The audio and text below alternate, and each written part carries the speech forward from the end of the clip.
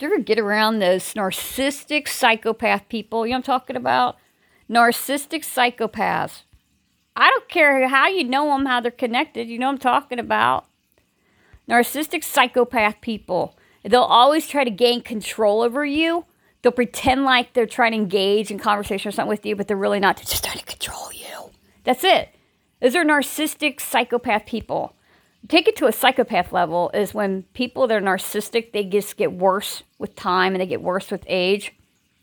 They don't care what they do to you. They have no remorse. They have no guilt. They have no shame. They'll take it to the grave.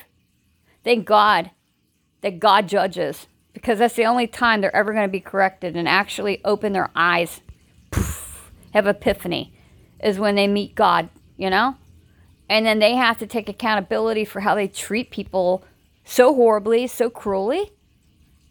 Those are narcissistic psychopaths to like a level that, I mean, I literally had to deal with a group of narcissistic psychopaths for such a long period of time. And I literally had that epiphany and that fog. It probably sounded like more like, probably if I could just like really, really loud intensify it, like on a microphone, really loud microphone, that's probably the level that I had dealt with. Narcissistic psychopaths, they have no guilt, they have no shame, they have no remorse. You are their target number one. Their goal is to make you as unhappy as possible. They will dig, like I said, they'll be in front of you digging your own grave. That's what they want to see. They want to see you buried. They want to see you dead and gone. And I'm serious. And I'm sorry. I'm not sounding cruel. I'm speaking the damn truth. That's what they do. They don't care. There's not a kind bone in their damn body. And they will play this game. It's like yin and yang. It's like, you know, front and back. It's this mask they wear. You know, talk about, oh, hey, how you doing, Betty? Hi. Oh, my God, this is so good. Yeah, okay. And then they'll get their target on the phone. I don't care what you say. I don't care. I've done nothing to you. I don't owe you an apology. I don't owe you anything. I don't care how I'm treating you. I don't care. You know what? You'll listen to me. You'll do this. You'll da da da da da. And then they get mad when their target finally has enough and says, you know what? You can take my middle finger, take this mermaid wrapping paper, wrap it up, and there's a gift from me to you for the rest of your life. Bye, Felicia. Bye, Gina. Bye. And then you shut the door because God, you know, he made those doors. You know why? Because he wants you to keep them. What? One word.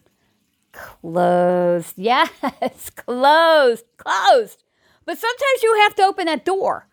And it could be with narcissistic psychopaths, you have to sometimes open that door. And it's for damn good, legitimate reason. You know? And sometimes it has to do with like things that you sometimes have to like, you know what I mean? You have to open that door. Please, when you pry the door open, make sure you pry it just enough. Just make sure you pry it just a tiny bit. Just a tiny bit. If you have to open the door for a legitimate reason, and I mean it has to be a legitimate reason, okay? It has to be a legitimate reason, you know? If it has to do something that's important to you, and there's some kind of little just, I don't know, spare piece of dust that flew in the air connected to you and then certain narcissistic psychopaths or psychopathic situation, I don't care how they're related, you know? Just open it enough, just smidge a little hair, just enough to see that psychopath on the other side of that door. Ask your question. Shut the hell that door up. Shut it, close it, bolt it, lock it, put glue on it, go up to the hardware store, cement that son of a gun, and a son of a gun it is, and that's right, bungee yourself on the other side of the world because thank God you were smart enough to separate yourself and get the hell away from people like that. I don't care how they're connected. Period. You know? Stay the hell away from them. I had to deal with that today. My Lord. And I thought to myself, God, phew. Oh, thank goodness I don't spend the rest of my life dealing with narcissistic psychopaths anymore. And I figured their game out. But you know what's really bad for all you narcissistic people is when people like me figure your game and we play the game right back. How does it feel to have that tennis ball? That's right. Serve, and then it gets served, and then wham! Right back over the net. And guess what? I won. Game over. Hey, narcissistic psychopaths, I won the game. I won this round. And you know what? I won the last round and last round because I walked the hell away. And I'm going to keep winning the round. You know why? Because I want a gift. And you know what the greatest gift God can give you? Is a lesson learned to stay the hell away from people like that. Because they don't want nothing good for you. They don't love you. They don't like you. They're not kind people. They're not good souls. Stay the hell away from narcissistic people, narcissistic psychopath people. Because God keeps you away. That's called a gift. And that gift is a level of self-respect that can't be denied. Allow them to find another bullseye, another target, okay?